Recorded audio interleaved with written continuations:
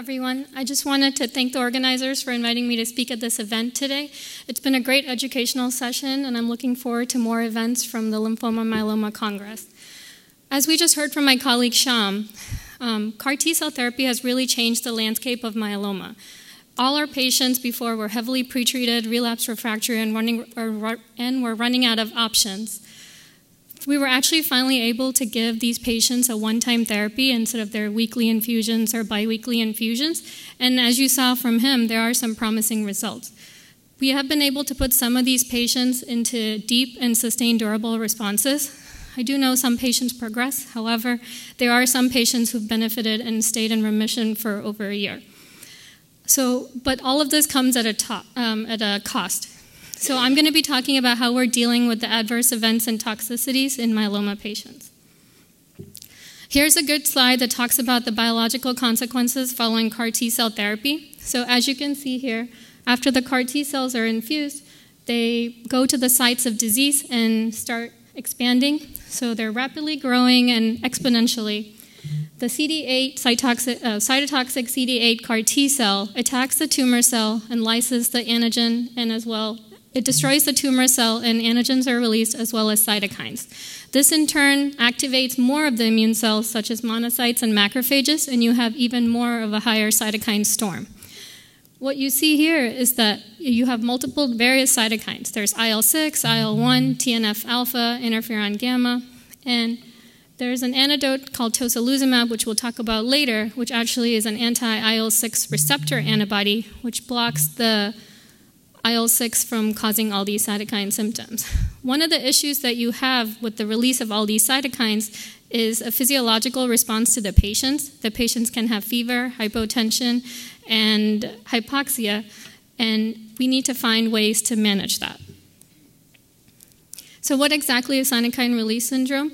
By definition, it's a supraphysiological production of cytokines due to activation of the T cells as well as other immune cells such as monocytes and macrophages.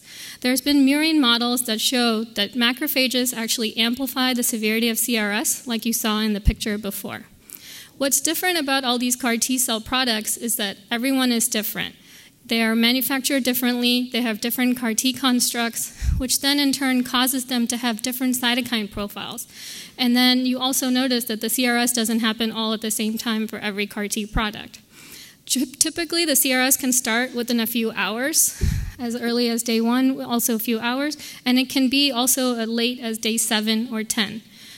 The highest risk is usually within the 10 to 14 days, and most of the clinical trials now require inpatient hospitalization. There are some CAR T constructs that they are doing outpatient monitoring and admit the patient when they do have CRS.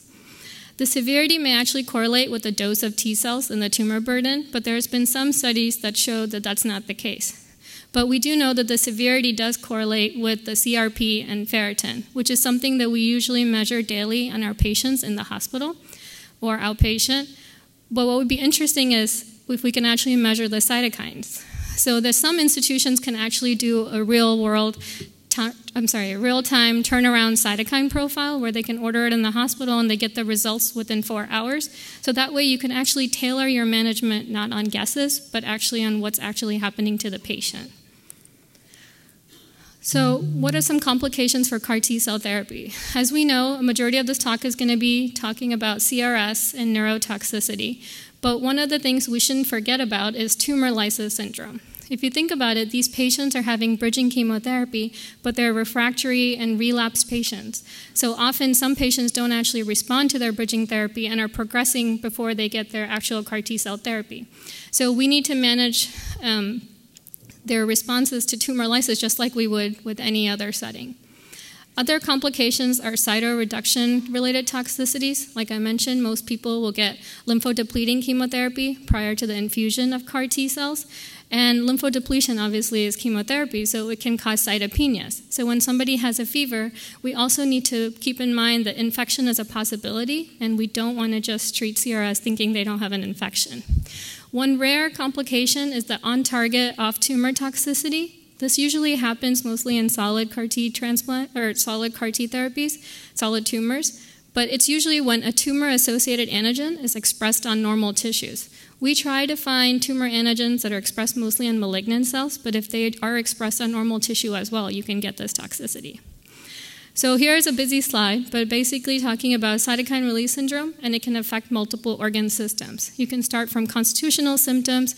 You can have cardiovascular with hypotension, tachycardia, arrhythmias. You can have pulmonary toxicity with hypoxia, renal issues. You can have GI or musculoskeletal issues, and even liver transaminitis and hyperbilirubinemia. A common hematological toxicity is one of the most common organs that's been affected. You see patients can have anemia, thrombocytopenia. They can also have DIC with elevated PTT and PT. And one of the other rare complications is hemophagocytic lymphohistiocytosis, or known as HLH. And neurotoxicity is something that's also common with CAR T-cell therapy when patients can have headache, they can have confusion, altered speech, even seizures. In the past, when CAR T was first started, it was unclear on how we were going to actually grade the CAR T severity. So every institution kind of made up their own scale. So UPenn had their own system, MD Anderson had their system, CTCAE made a system. And recently, there was a change in the CAR T grading scales with the ASTCT CRS grading. So what's different here is that everybody had to have a fever, at least like 38 or above, to even call CRS. And what's different from these grading compared to the other grading, this one only includes hypotension and hypoxia. They basically took away the organ toxicity and then the other confusions associated with the multiple scales. I had a patient who had a fever of 39. He had no other symptoms, but he was hyponatremic to grade 3. So based on the revised Lee criteria, he actually was considered to have grade 3 CRS, even though the only symptom he really had was the fever. Therefore, this is the reason why they have come up with the scale to simplify on how people are going to evaluate these patients throughout. As you can see here, when somebody has hypotension, and if they're responding just to IV fluids, that's grade 2. If they're requiring one vasopressor, that will be considered grade 3, and if they're requiring multiple vasopressors, that's grade 4. Similarly, for hypoxia, if you're needing oxygen but less than 6 liters, you're grade 2. If you're having more than 6 liters, you're on high flow, venti mask, you're considered having grade 3, and grade 4 is if you needed CPAP, BiPAP, or mechanical ventilation. But how do you exactly manage this? We know how we can grade them now, and when you're talking about how to manage, this is one of the proposed guidelines that was done by MD Anderson CAR-Tox working group. So generally, patients with CRS grade 1, you give them fluid, supportive care, antipyretics, but lately we've noticed that a lot of patients are getting tocilizumab even at grade 1. If there's a rapid rise in CRP, they're feeling very lethargic, or if they just don't look good and they're having fevers of greater than 39. I'm sure if any of you had a fever over 39 for 3 days in a row, you probably won't be looking that good either. When you get grade 2 CRS, this is when patients are hypotensive or they're hypoxic. These patients get a fluid bolus and they don't respond. You usually give them tocilizumab. The initial dose is 8 milligrams per kilogram, and you can give it every 8 hours for up to 4 doses. But if these patients are getting fluid and they're not responding, you shouldn't keep fluid bolusing them, because we actually had a patient who had grade 1 CRS, but within overnight he gained 20 pounds. And that's because of capillary leak syndrome. So we want to really be careful about how much fluids we're actually giving these patients, and we want to monitor them or manage them with vasopressors instead. If somebody's not responding to the tocilizumab, you can always give them steroids. Dexamethasone 10 milligrams per 10 milligrams IV Q6 hours is the usual next step. And patients that are grade 3 CRS needing more vasopressors, they're just refractory to toci, refractory to everything going on, this is when we usually initiate Dex initially. And if patients are still not responding to that and they're getting critically ill and going to grade 4, then we actually updose the steroids to 1 gram of methylprednisone Q day. I wanted to give you a small case scenario of one of the patients that we had. So he was a 71-year-old male with primary refractory myeloma. He underwent fludarabine Cytoxan conditioning regimen, and he got his BCMA CAR T-cell infusion on day 1. He actually started having fevers right away, around 4 to 6 hours, and was treated with supportive care. Fevers worsened with rapid rise in CRP. On day 2, he started having slight somnolence, and he was severely fatigued. And you would expect somebody with high fevers, age 71, to also be somnolent and tired. And he also had a tremor. The interesting thing is he has essential tremor at baseline, so it's really hard to evaluate in this setting. But what would your next step be? So would you give them broad-spectrum antibiotics? Would you do Tylenol? Would you give them tocilizumab, steroids, or anakinra, or all of the above? So this patient, as you can see, is having grade 1 CRS, but given the fact that there's a rapid rise in CRP and he's getting somnolent, we decided to treat him early, and we gave him tocilizumab. So tocilizumab 8 milligrams per kilogram was given.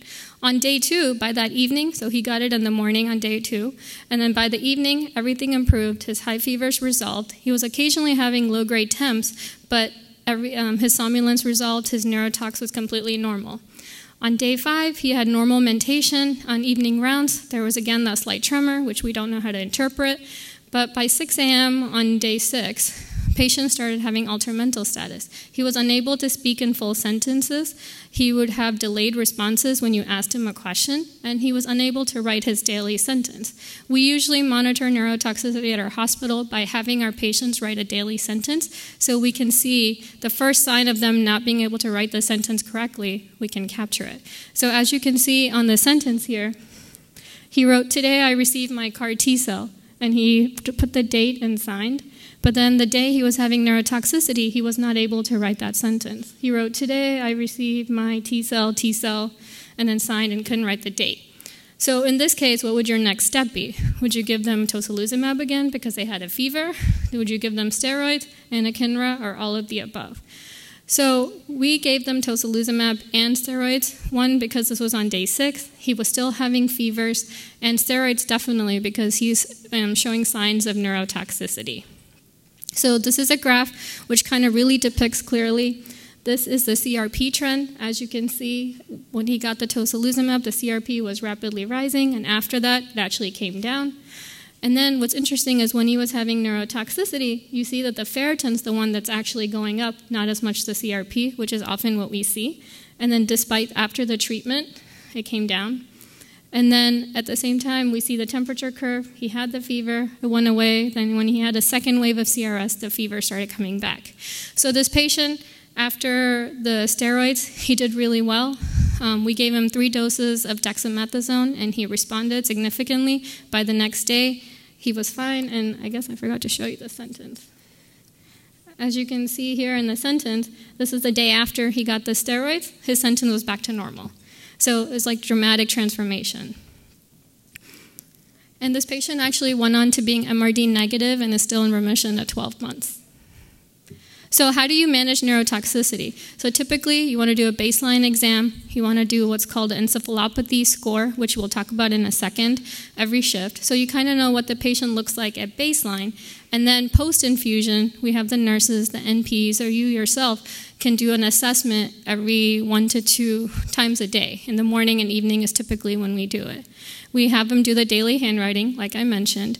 If the patient is having signs of neurotoxicity, we get an MRI of the brain to look for cerebral edema. Another thing we consider, which they did in the lymphoma CAR-Ts, is doing a lumbar puncture, especially checking the opening pressure, and this has relieved some of the patient's pressure in the brain, and they've responded significantly. Generally, treatment for grade 3 ICANS is steroids, like we talked about, dexamethasone, 10 milligrams IV Q6, and you taper it quickly over the next 3 to 5 days. The reason you don't want to put patients on steroids for too long is because if you think about it, they are cytopenic. So steroids, being on long-term steroids and cytopenia paves way to more opportunistic infections. And you don't have to necessarily wait until grade 3 to intervene. People definitely intervene earlier, right? You don't want to have a patient with neurotoxicity and wait to see if it gets worse. In the same way, seizure prophylaxis. Most institutions, if they start seeing patients with neurotoxicity, we start them on prophylactic seizure prophylaxis. So initially, just like the grading scales, there was a different scale that we used to use called the CARTOX-10, which was designed by the MD Anderson working group. So here you had orientation, naming, writing, and attention. If any of you have done the mini mental exam before, you probably know how cumbersome it is. So this is an easy assessment that you can do to the patient every day. And what's different now is the ASTCT came out with this immune effector cell-associated encephalopathy. I know it's a mouthful, but it's called the ICE tool. And what's different here is they took away one question from the orientation. So instead of 5 points, it's 4 points. And then they added an orientation following commands question, which is 1 point. So it didn't change the scale. It's still 10 out of 10 points. But this also allows us to see if the patient is following commands and how they're doing. Based on that, they came out with this ICANS, which is Immune Cell-Associated Neurotoxicity Syndrome, or short form for neurotoxicity. And what this does is incorporates the I score along with depressed level of consciousness, seizures, motor findings, and any cerebral edema. If somebody has a score of I score of 3, but they actually had a seizure, then that would upgrade their grade from grade 2 to grade 3. Likewise, if somebody was an I score of 0, but they're awakened to tactile stimuli, then technically they're grade 3. So how do we manage these patients? We talked about tocilizumab a lot. So tocilizumab is an anti-IL-6 receptor monoclonal antibody.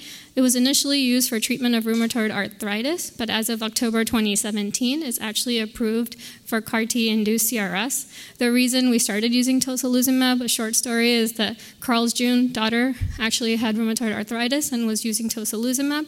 And when his first patient, Emily Whitehead, was sick for the pre-BLL treatment, and she was in the ICU intubated, they noticed that the IL-6 increased 1,000-fold. So he said, why don't we try it? We have nothing to lose. And they gave it, and the patient got better. So that's how we ended up getting tocilizumab as the standard of care.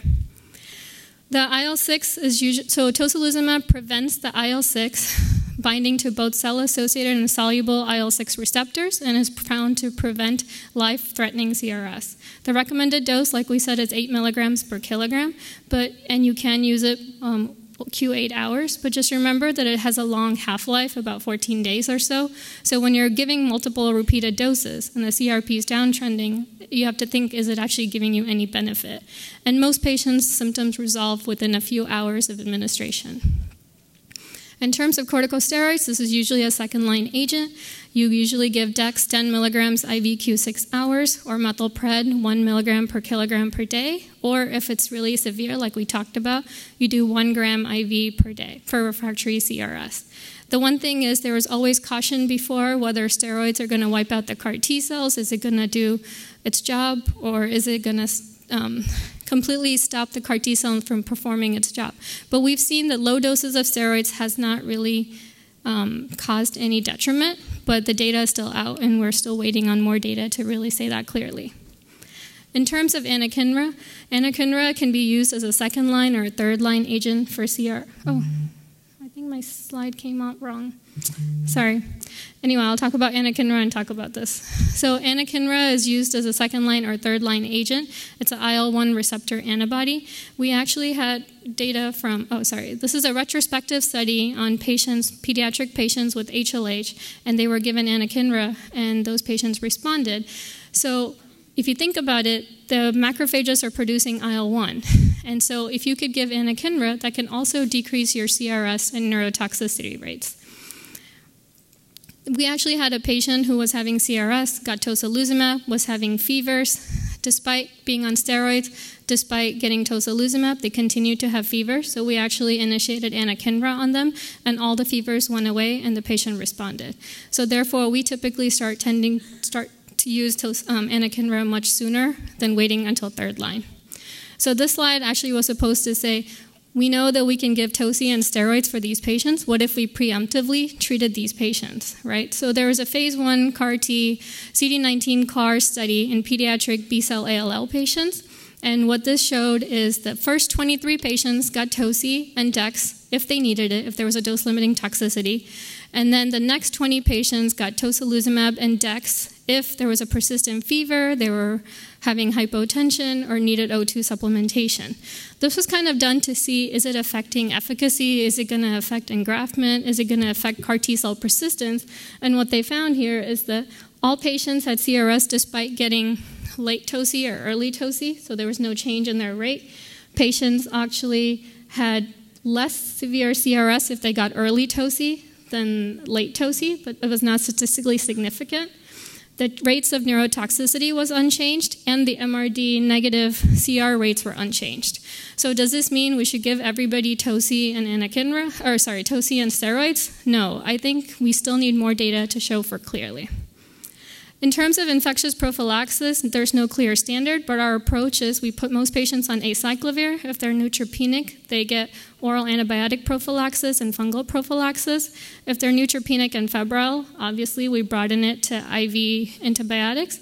We actually initiate IVIG at our institution, pre-lymphodepletion, and continue monthly for the first 6 months. For growth factor and transfusion support, there's also no data on if growth factor is going to affect the CAR T cells. We typically start when they're neutropenic. Some institutions wait the first 7 days after receiving CAR T cell therapy before starting it. We do hold off in any GM CSF because that can actually affect the macrophages. And transfusions, you just transfuse per your institutional guidelines. So now that the CAR T is done, what do you look out for in your clinic? These patients are pancytopenic, and this could persist for months. So if they're coming to you, transfuse them as per your institution's guidelines. If they have a low ANC, give them Neupogen. Sometimes we've had to add leukine to our Neupogen for our patients to help recover their cytopenias. Hypogammaglobulinemia, we talked about. We start and make sure you continue it monthly for the first 6 months, and especially during the winter months if they're having upper respiratory infections. And in terms of infections, these patients are treated kind of like allo patients, and you want to check their CMV PCR. You want to check any viral odd viruses if they come with recurrent fevers. In terms of vaccinations, we actually follow similar guidelines to auto-transplant and allo-transplant patients, and everybody starts getting vaccinated 1 year post-CAR T therapy. What's interesting is we still don't know if that's right or wrong, but that's what we're doing at our institution. So in conclusion, CAR T-cell therapy is an up-and-coming strategy for a curative approach in myeloma. It's effective in inducing deep and durable responses in these chemo-refractory and high-risk patients. The toxicity profile is easily manageable with the drugs we mentioned, like tocilizumab, steroids, and anakinra. Thank you.